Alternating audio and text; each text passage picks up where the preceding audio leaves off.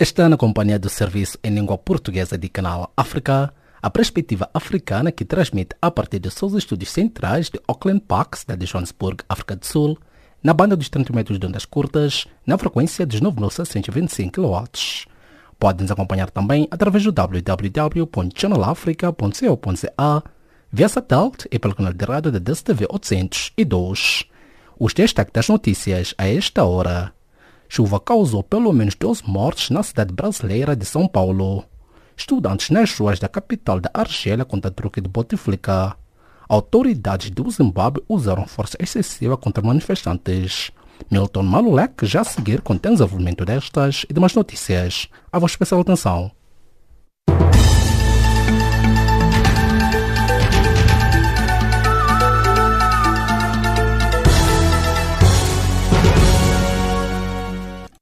Calorosas saudações. 12 pessoas morreram na sequência do temporal que atingiu a região metropolitana de São Paulo, maior cidade do Brasil, entre a noite de domingo e a madrugada desta segunda-feira, segundo o novo balanço das autoridades desta terça-feira. A tempestade causou enchentes em diversos pontos da região metropolitana de São Paulo e vários bairros ficaram completamente cobertos de água depois de alguns rios terem transbordado. O Instituto Nacional de Gestão de Calamidades de Moçambique está com déficit orçamental para aprovisionar alimentos às mais de 400 famílias vítimas das inundações alojadas nos centros de reassentamento. Nesta terça-feira decorreu uma reunião de emergência envolvendo quadros do Instituto, Governo Provincial e parceiros de cooperação para, em conjunto, se encontrar mecanismos de apoio às vítimas das inundações alojadas nos vários centros de acomodação. Dezenas de casas de um memorial erguido em memória do genocídio de 1994 no Ruanda foram fortemente danificados por chuvas torrenciais e inundações na localidade de Kriche, segundo um responsável da administração local em Kigali. De acordo com o relatório oficial, desde março de 2018, pelo menos 41 pessoas morreram e mais de 160 ficaram feridas no Ruanda devido às catástrofes causadas por fortes chuvas. O secretário-geral da ONU, António Guterres, condena viamente o recente ataque mortal contra um centro de tratamento de ébola na República Democrática do Congo, disse o seu porta-voz, Stéphane Dujarric. Desde o último surto da ébola em agosto de 2018, a Organização Mundial da Saúde, OMS, relatou 921 casos de ébola, incluindo 582 mortes. Os serviços das Nações Unidas em Moçambique anunciaram nesta terça-feira a morte de um funcionário moçambicano no acidente aéreo com o avião da Ethiopian Airlines, que provocou no domingo 157 mortos. Um total de 21 pessoas que trabalhavam para as agências ou organizações ligadas às Nações Unidas estão entre as vítimas mortais. Várias centenas de estudantes manifestaram-se esta terça-feira no centro de Argel, apesar dos anúncios da véspera de Abdelaziz Bouteflika, qualificados de truque do poder, visando prolongar por tempo indeterminado o quarto mandato do chefe de Estado. Confrontado com uma contestação inédita desde a sua eleição para a presidência há 20 anos, o chefe de Estado anunciou na segunda-feira que não vai disputar um quinto mandato e adiou as presidenciais de 18 de abril. Prolongou assim o seu mandato Sindai até um próximo escrutínio sem data ainda. Milhares de militares do partido da oposição beninense, excluídos do processo das eleições legislativas, saíram às ruas de Cotonou na segunda-feira para exigir eleições legislativas inclusivas e transparentes. Os partidos não validaram os diferentes dossiês dos candidatos às legislativas de abril por não terem obtido os certificados das suas diferentes formações para a nova Carta dos Partidos Políticos. As forças de segurança do Zimbábue usaram força excessiva letal para esmagar uma onda nacional de protestos contra o governo do presidente Emmerson Mnangagwa. Em meados de janeiro último, denunciou esta terça-feira a organização Human Rights Watch. A Associação Zimbabuiana de Médicos para os Direitos Humanos indicou que garantiu serviços de emergência médica a 81 pessoas com ferimentos de balas em Harar, Bulawayo Guerro Karoi, Shihoi Chitungwiza, Kandoma e Mutari entre os dias 14 e 29 de janeiro último. O antigo vice-presidente da República Democrática do Congo, Jean-Pierre Bemba, pretende ser indemnizado pelos 10 anos passados na prisão, anunciou esta segunda-feira o seu advogado após ter remetido uma petição ao Tribunal Penal Internacional TPI. Jean-Pierre Bemba passou mais de uma década na prisão após a sua condenação no julgamento de 2016 a 18 anos de prisão por assassinatos, abusos sexuais e saques cometidos na República Centro-Africana pela sua milícia entre outubro de 2002 e março de 2003 e que depois viria a ser inocentado no ano passado. E desta forma colocamos o ponto final às notícias de política a seguir com Jacob Tivan na página do Caleidoscópio.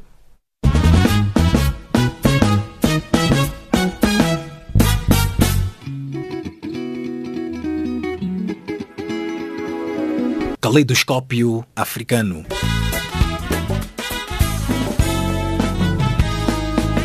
O som da África para o mundo.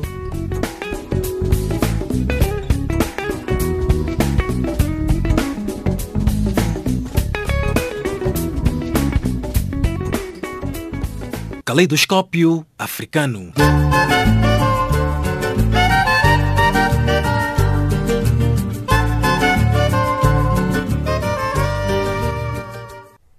A vossa especial atenção à página das atualidades a esta hora.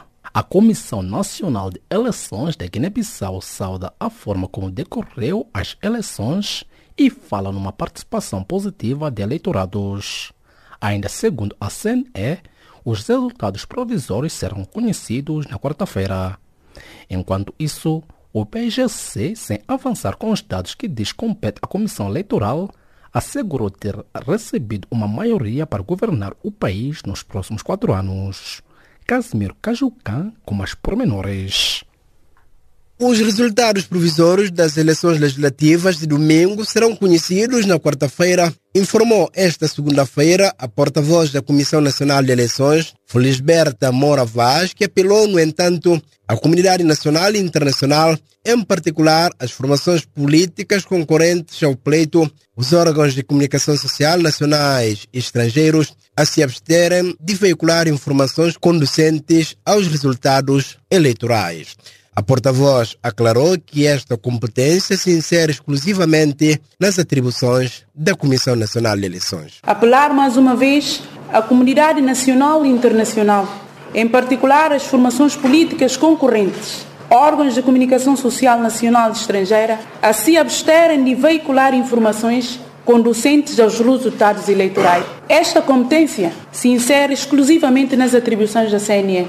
Em relação à divulgação dos resultados provisórios, os resultados provisórios em termos legais é na quarta-feira. Em termos gerais, Felisberta Moura Vaz disse que a votação decorreu sem sobressaltos. Correu tudo bem, o balanço é positivo em termos geral. A taxa de participação é positiva, é muito positiva. Tirando as pessoas que não conseguiram encontrar os nomes no caderno eleitoral, mas a taxa de participação é positiva. Só que não conseguimos ter outros dados que queríamos, tendo em conta a nossa forma de proceder a apuramento. A forma como é feito apuramento em todas as comissões regionais de eleição. A CNE ainda não tem. Está ainda nas comissões regionais de eleições hoje.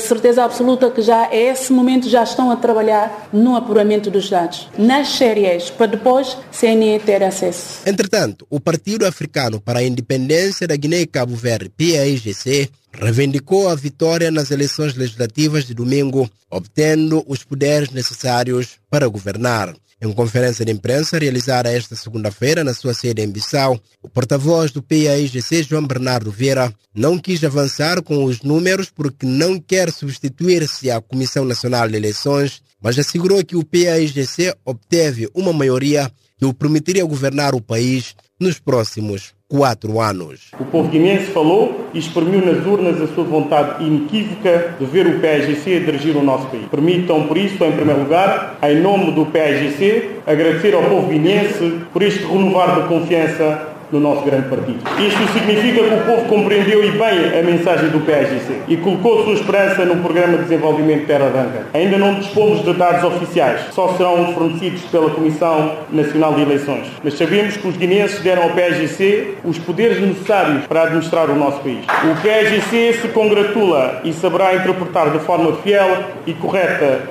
as escolhas e aspirações do povo. O PAIGC justificou a convocação desta conferência de imprensa antes do anúncio da CNE com o facto de alguns partidos políticos terem estar a circular documentos e números falsos. Sem demoras, o Movimento para a Alternância Democrática, o MADEM G15, convocou uma conferência de imprensa para informar que nenhum partido político obteve maioria absoluta nas eleições de domingo. Segundo o diretor nacional da campanha eleitoral e, igualmente, um dos vice-presidentes do MADEM G15, Marciano Silva Barbeiro, de acordo com os dados de que dispõe do escrutínio do domingo, a sua formação política obteve votos que o permite participar na governação durante os próximos 4 anos. Dissemos que o nosso povo assumiu a sua responsabilidade, portanto, nenhum partido conseguiu maioria absoluta nessas eleições de 10 de março. Em sentido inverso, o líder da Frente Patriótica de Salvação Nacional, FREPASNA, reconheceu que o seu partido foi derrotado nas eleições legislativas de domingo, ainda que os resultados provisórios não foram anunciados pela Comissão Nacional de Eleições. Em conferência de imprensa, o antigo primeiro-ministro Bassirou Já assumiu a responsabilidade pela derrota do partido, fundado em julho de 2018. O FREPASNA foi derrotado nas eleições. O responsável número 1 da derrota não assumido enquanto presidente do partido. Ainda sobre eleições de domingo, o chefe da missão de observadores eleitorais da CDAO reconheceu que os partidos políticos concorrentes neste pleito eleitoral de domingo comportaram-se de maneira exemplar, respeitando as regras de Código de Conduta. Cadre Deseriu Edragó fez estas considerações numa conferência de imprensa promovida esta segunda-feira para divulgar os resultados preliminares dos observadores subregionais. Les partis politiques et les candidats se sont comportés d'une manière exemplaire, respectant ainsi les textes et lois régissant les élections, ainsi que le code de bonne conduite et d'éthique. Os partidos políticos e candidatos comportaram-se de maneira exemplar, respeitando assim as leis em vigor que regem o Código de Ética e Conduta adotado no dia 14 de fevereiro de 2019. A missão observou um alto nível de participação de mulheres e jovens, quer como agentes das mesas de voto, quer como eleitores. Para esta terça-feira, o Partido da Renovação Social PRS e o Partido Democrático para o Desenvolvimento PDD agendaram também uma conferência de imprensa para se posicionarem sobre legislativas de 10 de março. Casimiro Cajucan, Canal África, Bissau.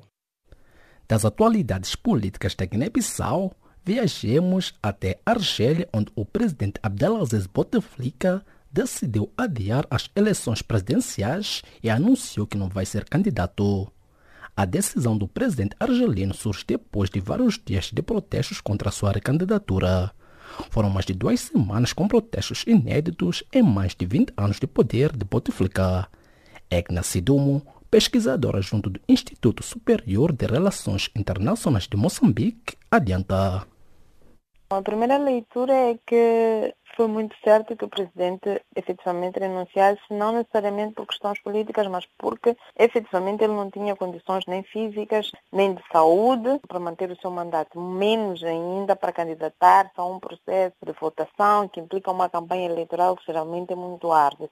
Era extremamente inútil, era extremamente confuso entender a decisão do presidente de querer recandidatar-se a um novo mandato. Creio que esta foi uma decisão muito acertada. Entretanto, há que ressaltar que foi extremamente importante o nível de protestos da juventude, não necessariamente nos moldes da Primavera Árabe que nós vimos, mas nós vimos talvez um movimento que não é muito comum em África, onde os jovens, onde mesmo toda a população se insurge contra esse tipo de líderes que são muito comuns em África e conseguem um resultado. Naturalmente que isso também tem outras explicações, no sentido de que o próprio mandato do presidente Bouteflika já vinha muito instável e isso também criou um pouco esta situação em que ele realmente se viu numa situação em que não poderia fazer mais nada senão renunciar, pelo menos, à sua recandidatura. Entretanto, isto não resolve muito o problema porque ao não anunciar a recandidatura, tampouco anuncia quando é que serão as próximas eleições, que já deveriam acontecer em pouco tempo. Então fica praticamente o que acontece, na verdade, o que nós eventualmente não devíamos ficar tão felizes com esta não recandidatura, mas ficar muito preocupados pelo facto de não ter feito nenhum pronunciamento relativamente a quando é que efetivamente as eleições vão ocorrer.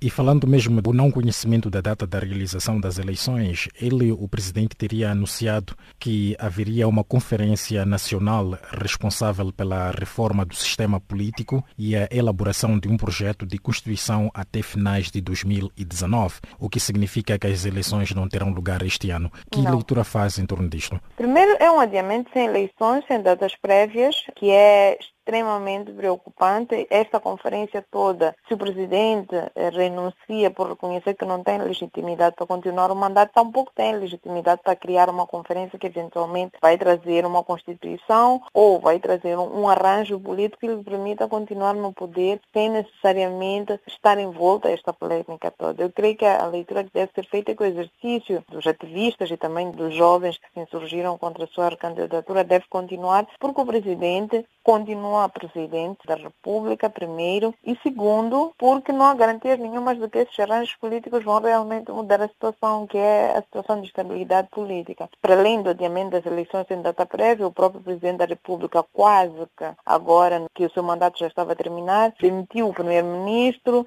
substituiu-o por um ministro do interior, e isso já denota que há realmente uma instabilidade política extremamente grande e que não há condições para que ele continue, eventualmente espaço também para que uma conferência tenha lugar e produza resultados que vão de acordo com os anseios da população argelina. Eu creio que é preciso continuar a pressão, o presidente deve realmente sair do poder e deixar este espaço para que outros líderes possam trazer uma nova visão sobre a Argélia e não necessariamente estes arranjos que parecem que fim último, efetivamente, é continuar a mantê-lo no poder, ou pelo menos nos meandros do poder, enquanto ele estiver vivo. Pessoas têm protestado para além deste mandato, quinto mandato que o presidente Abdelaziz Bouteflika almejava, também têm manifestado-se contra a corrupção de um regime dominado pelas Forças Armadas e os serviços secretos.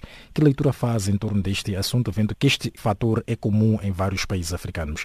Bom, naturalmente que é legítimo, e mesmo a substituição do primeiro-ministro por um ministro do interior já denota isto, que existe uma cúpula que quer controlar este poder. O ministro do interior agora substitui o primeiro-ministro, temos forças armadas extremamente fortes, leais ao governo, e uma população que está insatisfeita com os altos níveis de corrupção. Naturalmente que este é um cenário muito comum nos países africanos. É preciso que haja pressão a todos os níveis, internamente, não só dos jovens, mas também de outras forças vivas, no sentido de mudar este cenário que está lá. O presidente Bouteflika, ele também se encontra, eventualmente, numa situação extremamente complicada, onde, por mais que ele reconheça que não está em condições de manter um mandato presidencial e talvez, eventualmente, continuar no cenário político argelino, ele não tem muitas opções, justamente porque está ligado a estes links de corrupção que são comuns, e são justamente esses links que dificultam muito as remodelações políticas, dificultam muito as reformas políticas. Eventualmente, quando nós tivermos as reformas políticas agora que foram anunciadas pelo presidente, caso não aconteça nada extraordinário até lá, nós vamos perceber que são reformas cujo objetivo é voltar a manter sempre a mesma elite política dentro desses esquemas de corrupção, eventualmente, e também mantê-los dentro do poder. Então eu creio que não é um desafio só dos argelinos, mas é também um desafio de muitos governos africanos e também da própria União Africana, que tem começado a fazer discursos muito incisivos sobre a corrupção, mas ainda falta um pouco da ação da própria União Africana, dos países, dos blocos regionais, no sentido de tomarem medidas específicas para estancar ou minimizar o efeito dos links entre a corrupção e a política. Os estudantes são os que têm mantido uma grande pressão nas ruas, o que acabou fazendo com que o regime antecipasse por 10 dias as férias universitárias. Que análise faz desta medida e, acima de tudo, pela pressão que é feita pelos estudantes? Primeiro, eu creio que esta é a maior responsabilidade com um jovem estudante que tem consciência em face a situações desta natureza. Eu creio que os estudantes argelinos estão de parabéns. Eu creio que a decisão de antecipar as férias dos estudantes argelinos não surtiu efeito porque os estudantes continuaram a protestar e foram justamente estes protestos que contribuíram para que o presidente finalmente decidisse não recandidatar-se. Eu creio que é de parabenizar primeiro os estudantes, é de parabenizar também os jovens e se calhar inspirar-se a muitos países africanos que precisam daquele nível de inspiração, não necessariamente de organizar atos de vandalismo, mas efetivamente sair à rua para protestar e demonstrar insatisfação relativamente a situações que realmente ferem, incomodam e interferem diretamente na vida dos estudantes. É verdade que há muitos governos africanos que continuam a reprimir este tipo de manifestações, quer seja de estudantes, quer seja de organizações da sociedade civil ou de outras forças vivas da sociedade, mas é preciso também que, mais do que protestar, haja uma clareza sobre por que protestamos e garantir que estes protestos são realmente pacíficos. Eu creio que, com uma e outra exceção, os protestos argelinos foram bastante bem organizados, não tivemos atos de vandalismo que possam realmente manchar todo o processo e o resultado está aí e é satisfatório, pelo menos até agora. Egna Sidumo, pesquisadora junto do Instituto Superior de Relações Internacionais de Moçambique, debruçando-se a partir da cidade de Quelimane.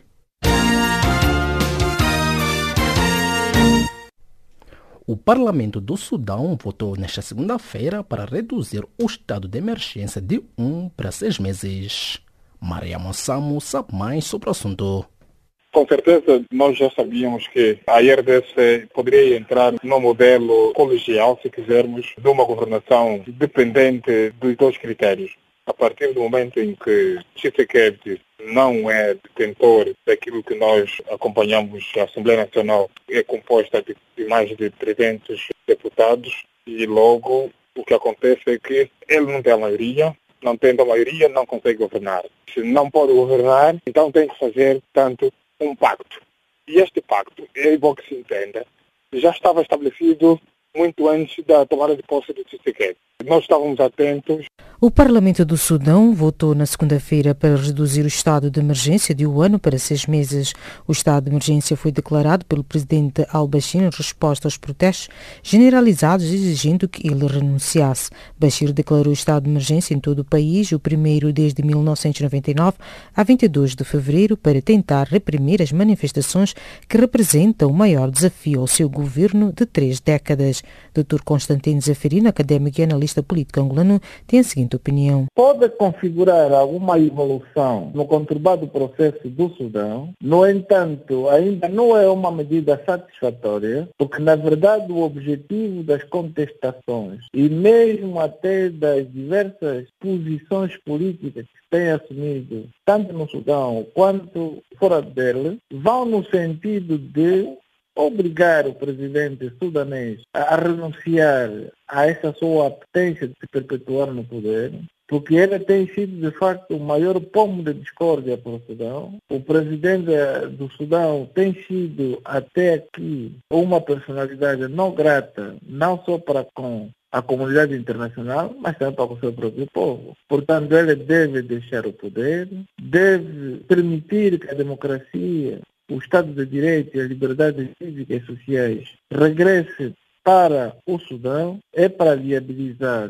o desenvolvimento, a paz, a harmonia social e, finalmente, permitir que o povo sudanês possa, de facto, desfrutar da riqueza do seu próprio solo. Portanto, o presidente do Sudão é, de facto, uma pedra no sapato, e ao invés de optar para reduções das medidas paliativas de estados de emergência, o que efetivamente se exige dele é que ele deve partir e deve, de facto, renunciar ao poder. No entanto, o presidente do Parlamento, Ahmed Atijane, disse que alguns parlamentares se opuseram ao estado de emergência por causa das suas implicações para as liberdades, especialmente porque o Sudão deve realizar eleições presidenciais no próximo ano.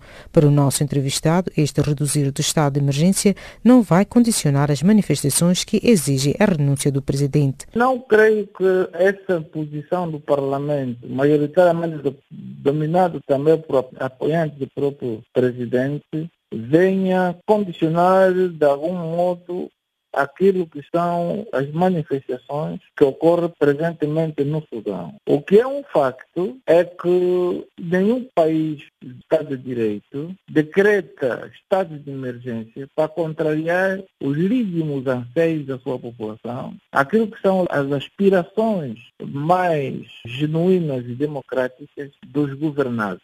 O poder pertence ao soberano, o soberano é o povo, e o povo tem o direito de escolher quem, em democracia e em liberdade, os pode conduzir. O povo já se pronunciou, não quer o presidente atual do Sudão, pelo que não se trata efetivamente de... A questão não é ser 1 ano ou 6 meses. É quando é que esse presidente deixa o poder, quando é que ele vai partir, que é para permitir que o povo se expresse em liberdade e consciência quanto ao seu futuro. Entretanto, o presidente do Sudão, Omar al-Bashir, que governa o país há quase 30 anos, abandonou a liderança do partido no poder. De acordo com o partido Congresso Nacional, NCP, Omar al-Bashir delegou os seus poderes de líder do NCP ao seu número 2, Ahmed Haroun, até a próxima Assembleia Geral do partido, cuja data não está marcada. Sobre o abandono do presidente sudanês à liderança do partido no poder, Dr. Constantino tem a seguinte opinião. Sabe que o presidente Bashir é, de facto, daquelas questões difíceis para se perceber. Primeiro porque ele tem um mandato de captura internacional. A ser presidente de um partido político estaria a envolver os membros daquele partido político, de um lado. Por outro lado, a querer continuar presidente de um Estado africano, estará não só a criar uma situação embaraçosa para a União Africana, como, sobretudo, a perturbar o normal desenvolvimento do seu próprio país, do seu próprio governo. Portanto, ele tem poucas chances de sair airoso deste processo. Ele terá, de facto, ao invés de pretender escudar-se no Estado ou outros artefatos políticos quaisquer, ele deve, efetivamente, despir-se desse casaco da má governação em relação ao povo sudanês e a marcha negativa e devolver o poder ao povo sudanês e depois permitir que a justiça internacional exerça o seu papel e permitir depois que a própria justiça sudanesa possa, de facto, também apurar aquilo que foi catastrófico nessa longa governação de al-Bashir. Manifestações quase diárias desencadeadas por um agravamento de crise económica abalaram o Sudão desde 19 de dezembro. Manifestantes exigem a destituição do presidente Omar al-Bashir no poder desde 1989. A nação subsaariana tem sido dominada pela inflação crescente, moeda fraca e escassez de alimentos. Quanto a uma possível renúncia do presidente Bashir, Dr. Constantino ressaltou. É a lei da vida. Dialeticamente ele vai ter que deixar o poder ou pela via pacífica ou vai ter que enfrentar manifestações, a exemplo do que aconteceu agora na Argélia. Portanto, esse tom da Argélia veio de facto incluir no chamariz político africano uma dimensão a ter em conta. Então, muitos dos países africanos adormecidos vão despertar com certeza com essa posição heroica do povo argelino e não tarde em breve nós veremos efetivamente o Sudão também libertar-se das amarras e das garras de um ditador, porque o século XXI já não se compantece nem se conforma com atitudes ditatoriais, déspotas ou de quaisquer natureza. O nosso século é o século da vitória da democracia à escala mundial. Palavras do Dr. Constantino Zeferino, académico e analista político angolano. Omar al-Bashir, que ocupa o cargo de presidente desde 1989, na sequência de um golpe de Estado, enfrenta acusações de genocídio e tem sido duramente criticado por um movimento antigovernamental com protestos nas ruas que já causaram pelo menos 57 mortes desde dezembro.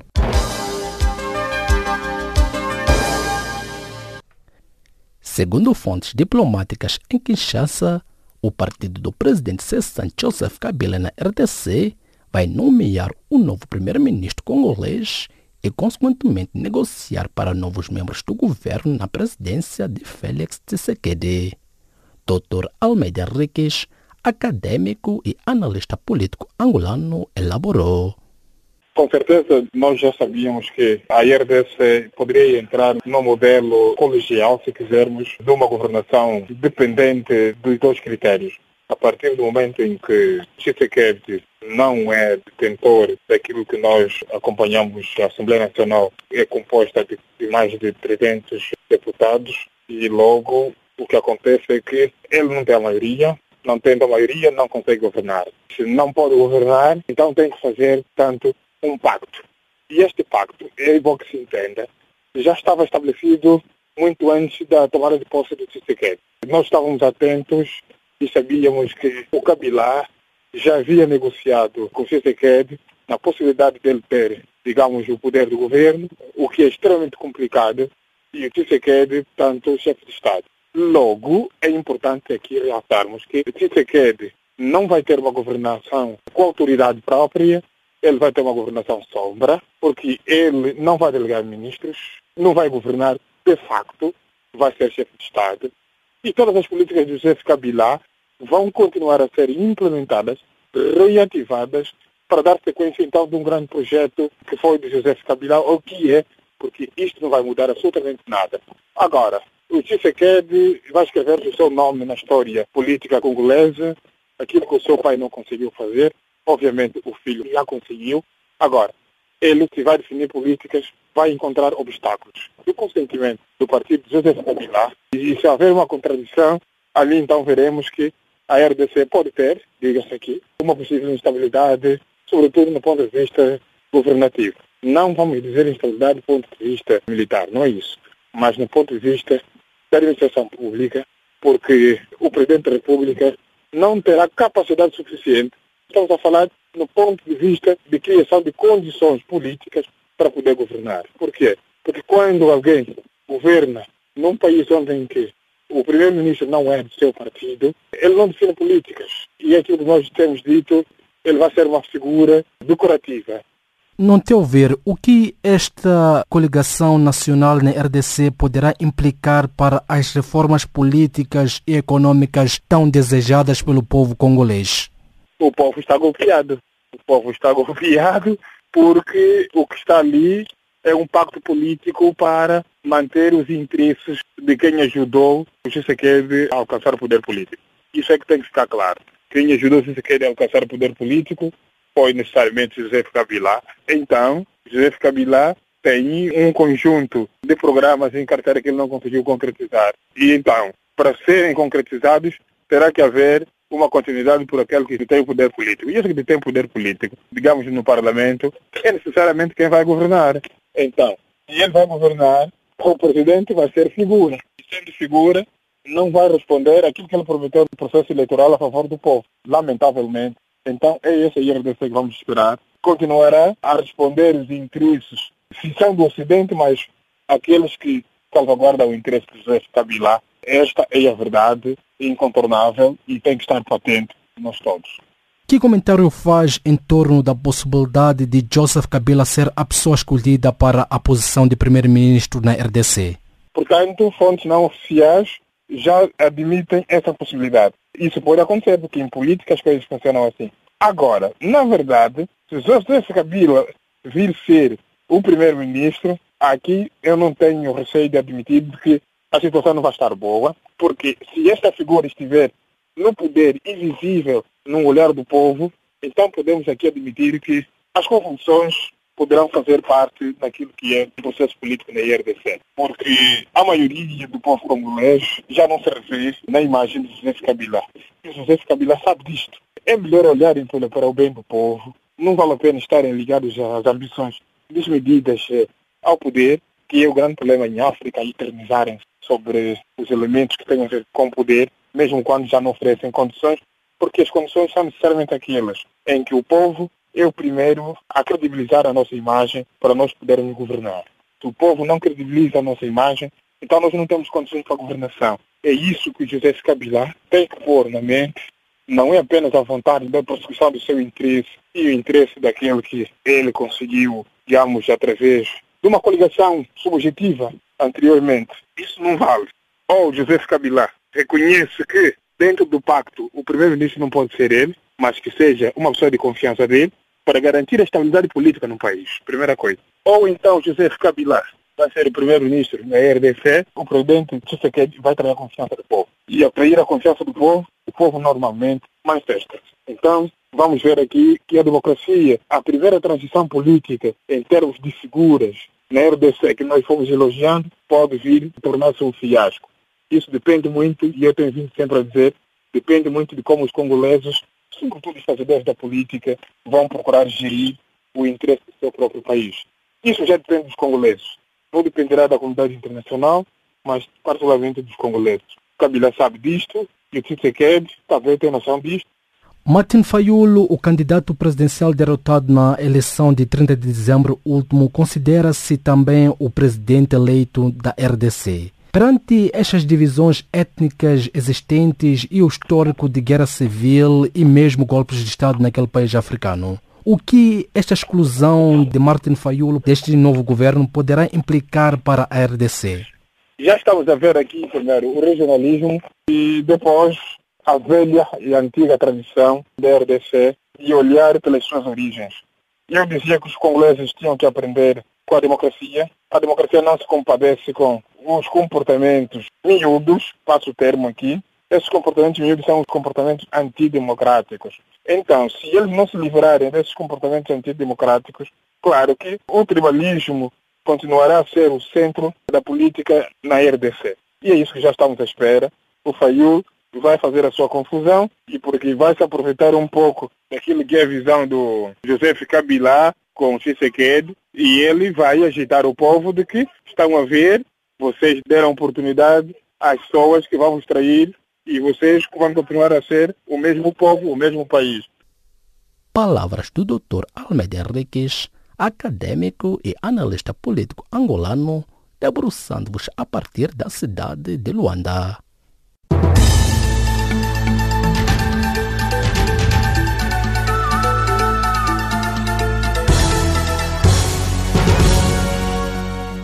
Cordiais saudações. 12 pessoas morreram na sequência do temporal que atingiu a região metropolitana de São Paulo, maior cidade do Brasil. O Instituto Nacional de Gestão de Calamidades de Moçambique está com déficit orçamental para aprovisionar alimentos a mais de 400 famílias vítimas das inundações.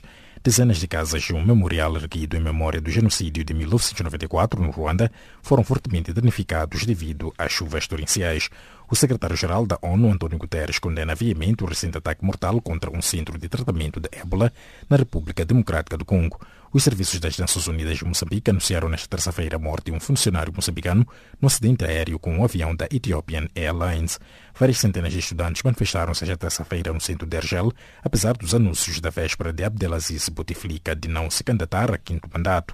Milhares de militantes do partido da oposição beninense, excluídos do processo das eleições legislativas, saíram às ruas de Cotonou. As forças de segurança do Zimbábue usaram força excessiva letal para esmagar uma onda nacional de protestos contra o governo, segundo a Human Rights Watch. O antigo vice-presidente da República Democrática do Congo, Jean-Pierre Bemba, pretende ser indemnizado pelos 10 anos passados na prisão. Ponto final à recapitulação das notícias de política a seguir com Jacob Tivan na continuação da página do Caleidoscópio.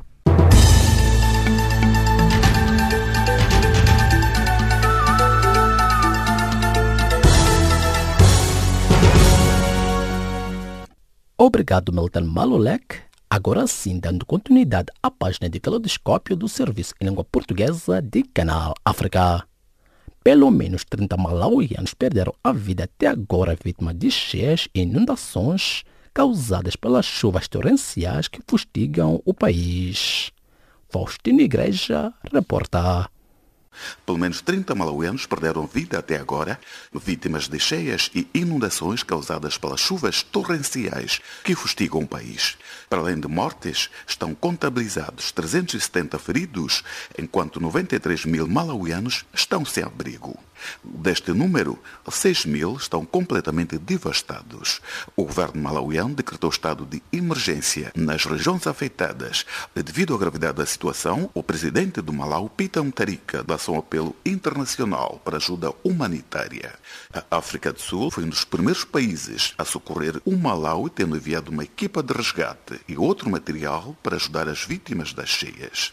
A ajuda da África do Sul surge em resposta ao apelo do presidente do Malau, Peter Mutharika, que declarou o estado de emergência nos 14 distritos afetados pelas intensas chuvas que causaram cheias.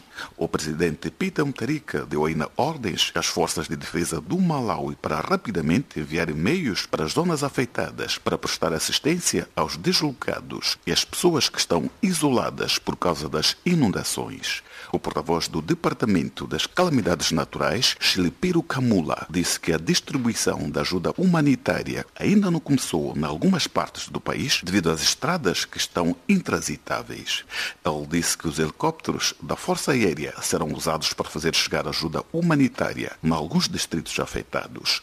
O Departamento das Calamidades Naturais disse que as chuvas são acompanhadas de ventos fortes devido a uma área de baixas pressões proveniente de Moçambique. De acordo com os serviços meteorológicos, as condições climáticas severas continuarão nos próximos dias, devido à presença de convergência intertropical que oscila sobre o sul do Malawi. O Comitê de Avaliação de Vulnerabilidade estima que 3.300.000 malauianos poderão passar fome devido às inundações. O governo concedeu 138 toneladas de milho, que até agora foram distribuídas a 2.800.000 pessoas. As piores inundações no Malawi mataram mais de 200 pessoas em 2015. Malawi é um país ciclicamente afetado pelas cheias e inundações devido à falta de capacidade de resposta, incluindo infraestruturas como barragens e diques. Especialistas prevêem que o cenário poderá piorar nos próximos anos devido às mudanças climáticas, se o país não fazer os investimentos necessários para a mitigação de cheias e inundações. As bacias hidrográficas do Malawi são propensas a cheias e a maior parte dos malauianos vive em zonas de risco, sobretudo no sul do país. As últimas informações obtidas pelo Canal África indicam que o governo malauiano ainda está a avaliar no terreno o custo e a dimensão dos estragos causados pelas cheias e inundações em termos de estradas, culturas, gado e infraestruturas escolares e sanitárias, incluindo habitações. O Canal África soube também que o número de mortos poderá aumentar nos próximos dias, devido à eventual inclusão da cólera e outras doenças diarreicas. A partir de Blantyre, para o Canal África, Faustino Igreja. Das cheias e inundações no Malawi, viremos as atenções aos Estados Unidos da América, onde a líder dos democratas no Congresso dos Estados Unidos, Nancy Pelosi, declarou-se esta segunda-feira contra o início de um processo de destituição do presidente Donald Trump, isto porque, na sua opinião, tal dividiria o país. O especialista em assuntos políticos internacionais Augusto Balfour teceu as seguintes declarações ao Canal África. A questão do impeachment ou destituição é uma carta que o Partido Democrata, mais concretamente os seus membros na Câmara, já vêm falando desde o Donald Trump vencer as eleições, porque o tal conluio com a Rússia já se fala mesmo antes das eleições. Todavia, o sistema americano é complexo ao ponto de que não há uma instituição que pode fazer política por si mesmo. Ou seja, no caso a Câmara não consegue fazer impeachment sem a aprovação do Senado. O Congresso é bicamaral e qualquer decisão da Câmara tem que ser sempre secundada, né, pelo Senado. E o Senado, hoje por hoje, ainda é dominado por uma maioria republicana. Ou seja, mesmo os democratas em maioria na Câmara dificilmente conseguirão destituir o presidente por causa da maioria republicana no Senado, isto por um lado. Por outro, ainda que consiga ter esta maioria, o processo vai estar sob investigação, vai se averiguar, só depois do Tribunal Supremo decidir que eventualmente o presidente pode ser destituído. Mas, se formos a ter em conta os timings, a América entra em eleições já em novembro do próximo ano, ou seja, estamos a pouco mais de 1 ano e 6 meses para as eleições. O que podia acontecer é que um processo de destituição iria manchar grandemente a imagem do presidente Donald Trump e que iria, das duas uma, ou fazer com que ele não se recandidatasse à sua sucessão em 2020, ou que ele se recandidatasse e eventualmente pudesse perder devido a alguma associação ou alguma má imagem de má gestão do presidente, até de conluio com a Rússia. E, levando em conta os vários inquéritos e a fraca experiência política do 45º presidente dos Estados Unidos, ao confirmar-se o impeachment, qual seria o impacto político e econômico para Washington? Deixa-me dizer que na história recente dos Estados Unidos houve 2 processos de impeachment. Um que teve sucesso, que é a destituição do presidente Richard Nixon, e outro que não teve sucesso, que é a tentativa de destituição do presidente Bill Clinton por perjúrio. Este passou para a Câmara, passou para o Senado, mas no fim viu-se que não havia matéria, então o tribunal decidiu que o presidente não seria destituído. Agora, estamos nessa conclusão, estamos num tempo de uma América muito mais fraca, vamos dizer assim, do ponto de vista da hegemonia a nível mundial. Estamos num tempo em que a América está em disputa contra as três potências mundiais, a União Europeia, a Rússia e a China, que disputam não só do ponto de vista político, mas também do ponto de vista econômico e até militar. E a América, ao dar essa ideia, de, por um lado, de check and balance entre os poderes, mas por outro lado, de uma fraqueza das instituições, né? Uma vez que quer o presidente Xi Jinping, quer o presidente russo Vladimir Putin, já estão no poder há mais de 10 anos e qualquer um deles consegue facilmente encostar a América e criar a sua hegemonia, no caso a China na Ásia e o Vladimir Putin na Europa, enquanto a América desaparece entre si, enquanto a América disputa entre o executivo e o legislativo, enquanto a América preocupa-se com as lutas internas de poder entre o Partido Republicano e o Democrata. Isto é o mais provável que pode acontecer. Ou seja, vai haver um vazio naquilo que é a via política a nível mundial e facilmente este espaço será ocupado por outras forças aspirantes ao poder. Após ter surpreendido e vencido as eleições bastante controversas em 2016, o que estaria a falhar na liderança de Donald Trump num país mais poderoso do mundo? Olha, o Donald Trump, o seu maior erro foi a falta de experiência política. Como sabemos, os presidentes americanos tendem a sair do sistema de poder legislativo, né, da Câmara ou do Senado, ou tendem a sair do poder executivo a nível estadual, né, antigos ou atuais governadores, e por último também tendem a sair das Forças Armadas americanas. Ou seja, quando os anteriores presidentes estavam por já tinham uma larga experiência a nível da política, quer dentro, quer fora dos Estados Unidos. Donald Trump é o primeiro businessman, o primeiro business que sai diretamente da gestão do seu negócio para o cadeirão mais alto da política norte-americana e por causa disso vemos que ele tem grandes dificuldades em saber como é que as coisas funcionam. Não tem muito em conta as questões de segurança, não tem muito em conta as questões geoestratégicas, para ele haver um negócio. E isto, se por um lado pode eventualmente catapultar um pouco mais a economia americana, mas na realidade, do ponto de vista da minha política, enfraquece muito o poder, quer político, mas principalmente militar dos Estados Unidos a nível do mundo. Com próximas eleições presidenciais em novembro do próximo ano e os sucessivos escândalos que perseguem o atual chefe de Estado norte-americano, qual é o risco do magnata republicano perder as urnas? Se formos a ver do ponto de vista histórico, quer na América, mas como também do mundo, há uma tendência natural das pessoas darem uma chance, as pessoas darem uma oportunidade ao presidente incumbente de melhorar ali onde é possível e de corrigir onde também é possível, ou seja, de melhorar aquela parte que faz bem, de corrigir aquela parte que faz mal. Isso é natural do ser humano. Na vasta maioria das eleições, o incumbente tende a ser reeleito por pior que ele seja. Vimos, por exemplo, a impopularidade de George Bush, mas conseguiu a reeleição. Vimos também um bocadinho pelo mundo presidentes que eram altamente impopulares, mas conseguiram a sua reeleição. Então é muito normal, é muito natural que Donald Trump vá ganhar as eleições. Será mais difícil e cada vez está mais difícil, mas ainda está dentro da sua possibilidade. Agora, o que surpreende nas eleições americanas do próximo ano é que será uma gerontocracia, ou seja, são eleições com indivíduos septuagenários. Quando eu digo septuagenários, estão nos seus 70 e poucos, 70 e tais anos, quer Donald Trump, que estão 72, tem também o Joe Biden, com 76, o Bernie Sanders com 77, Elizabeth Warren com 70, e eventualmente, caso Hillary Clinton também se quiser fazer as urnas, com 72, ou seja, aqueles que têm mais possibilidade de ganhar as eleições, também para lá dos 70 anos, muito acima da média de idade norte-americana e muito acima da média de idade dos políticos que têm aparecido um pouco pelo mundo, que tendem a ser cada vez mais jovens, ao contrário da América, aqui, ao lado da Nigéria, tem candidatos, na sua maioria, à volta de 70 anos em média. Palavras de Augusto Bafa, especialista em assuntos políticos internacionais, falando-nos a parte da capital angolana, Luanda.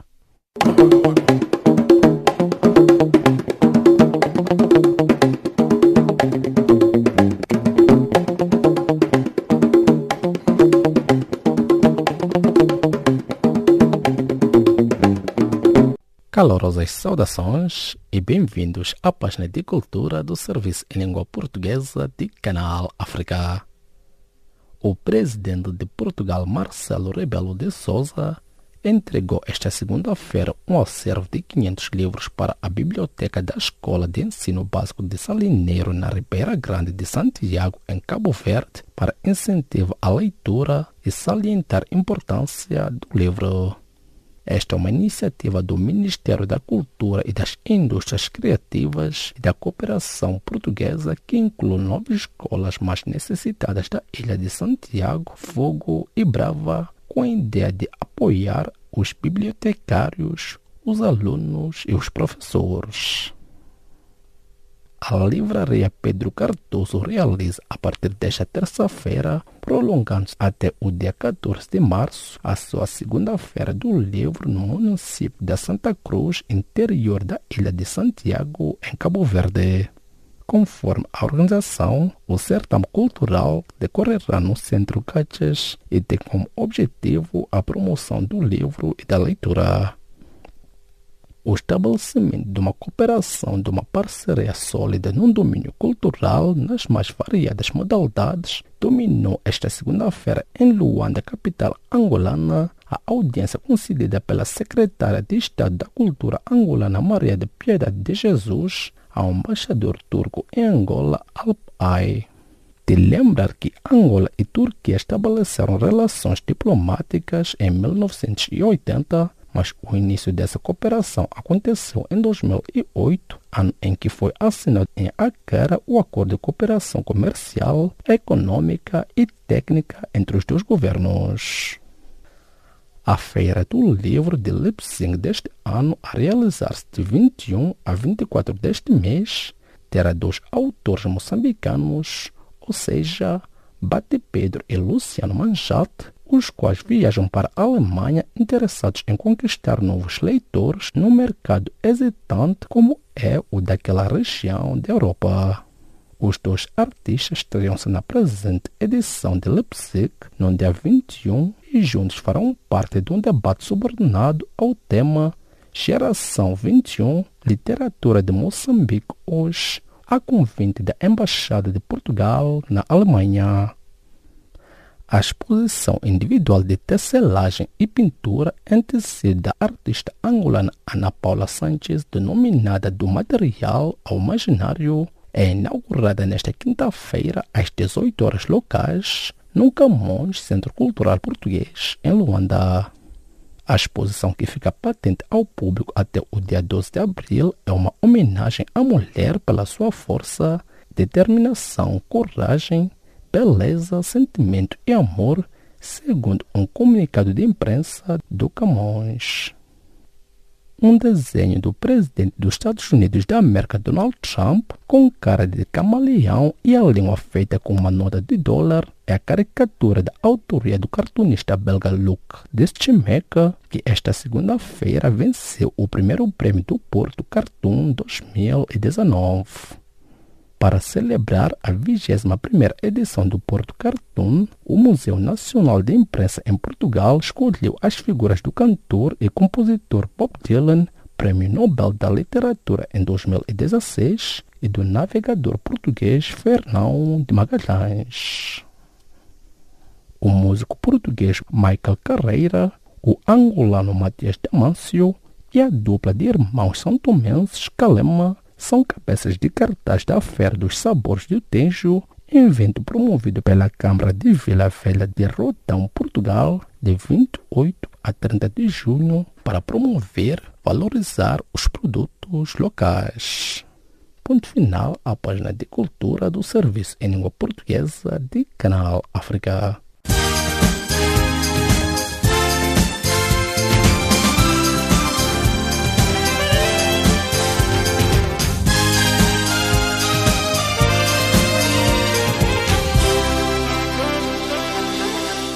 Cordiais saudações e bem-vindos à nossa página de Economia. A Ethiopian Airlines, que no domingo viu um dos seus aviões despenhar-se, provocando 157 mortos, é a primeira companhia aérea africana a superar as 110 aeronaves apresentando um significativo desenvolvimento nos últimos anos. Fundada em 1945, a Companhia de Bandeira da Etiópia conseguiu nos últimos anos superar os rivais da África do Sul e do Marrocos, voando para 119 destinos internacionais, tendo as mais recentes aeronaves com o Airbus 350 e o Boeing 787 Dreamliner. As ações da Boeing foram fortemente penalizadas na segunda-feira devido ao avião que esteve envolvido nos 2 acidentes nos últimos 5 meses. Os títulos da fabricante de aviões encerraram com perdas de mais de 5%, depois de a China e a Indonésia e a Etiópia terem suspendido os voos com o equipamento mais vendido da marca. A fabricante de aviões registrou mesmo a queda mais acentuada desde que a Wall Street reabriu após os ataques do 11 de setembro em Nova York. A TAG, com linhas aéreas de Angola, voltam a operar a partir de abril a rota Luanda-Ilha do Sal, em Cabo Verde, depois de quase 4 anos de interregno, com vista à racionalização de gastos. Na mesma senda, a Companhia de Bandeira Angolana prevê abrir em junho uma rota para Lagos, Nigéria, por ser um mercado promissor e, posteriormente, talvez para Accra, no Ghana. O voo que a transportadora aérea portuguesa tinha previsto para esta terça-feira à Venezuela foi cancelado por falta de condições operacionais no aeroporto de Caracas. No domingo, uma tripulação da companhia espanhola Air Europa foi atacada a tiro num hotel de Caracas.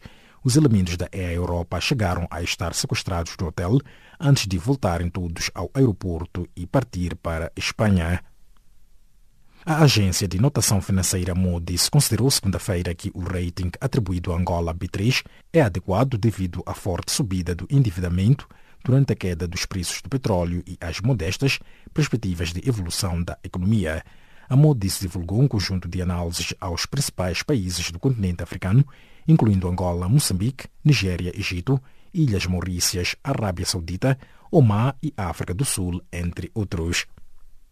A agência de notação financeira Moody's considerou terça-feira que o rating atribuído a Moçambique reflete a fraqueza da economia e conjuga a limitada diversificação com forte crescimento previsto devido à exploração de recursos naturais.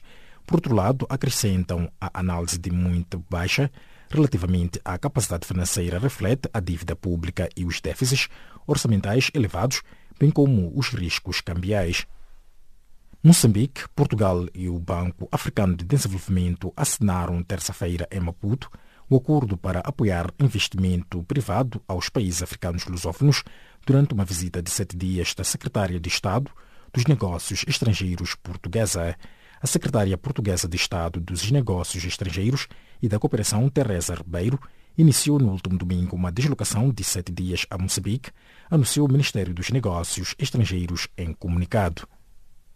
O vice-presidente do Banco Mundial para a região de África, Hafez Ghanem, visita Angola de 13 a 15 deste mês para inteirar-se sobre o momento atual do país impulsionado pelas reformas do governo. Pela primeira vez de visita a Angola, Hafez Ghanem, na qualidade de responsável máximo do Banco Mundial a nível regional, vai constatar a evolução da implementação da carteira de projetos financiados por esta instituição da Bretton Woods. O Carnaval do Rio de Janeiro, Brasil, terminou no último domingo com receitas que representam um recorde absoluto, 3,78 milhões de reais, cerca de 885 milhões de euros, valor 26% maior do que em 2018, informaram as autoridades locais. Durante o Carnaval, os setores mais favorecidos foram o comércio e serviços, o que contribuiu para marcar este crescimento de 26% das receitas face ao mesmo período do ano passado. Por final, a nossa página econômica a seguir com Maria Moçamo na resenha desportiva. A vossa especial atenção.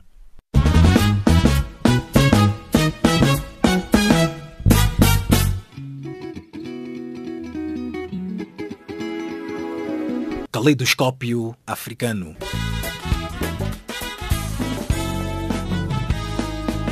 O som da África para o mundo.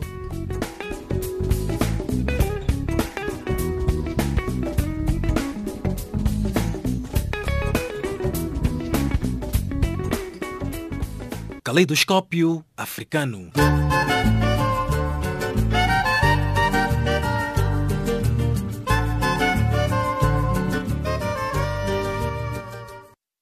Estimado ouvinte, chegamos assim ao fim desta edição. Edição esta que ficou a cargo de Charles Kumalo, na produção e apresentação de Jacob Tivan, Milton Malulek e Maria Mossam, e nos cuidados técnicos de Revelino Ibrahim. Em nome desta vasta equipe, os nossos agradecimentos, o novo encontro foi marcado para breve. Boa noite e um bom descanso.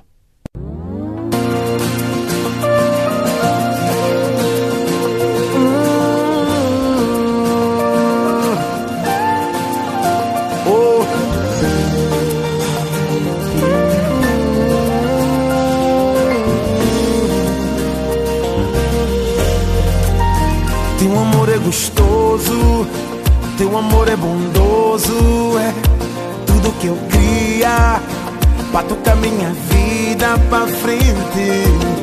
És razão, és paixão, és bênção. Teu amor é ciumento, um pouco rabugento, é tudo que eu queria pra tocar minha vida pra frente. Oração, direção, o que eu queria pra mim. Vivo pra ti, e tu vives pra mim. E assim será pra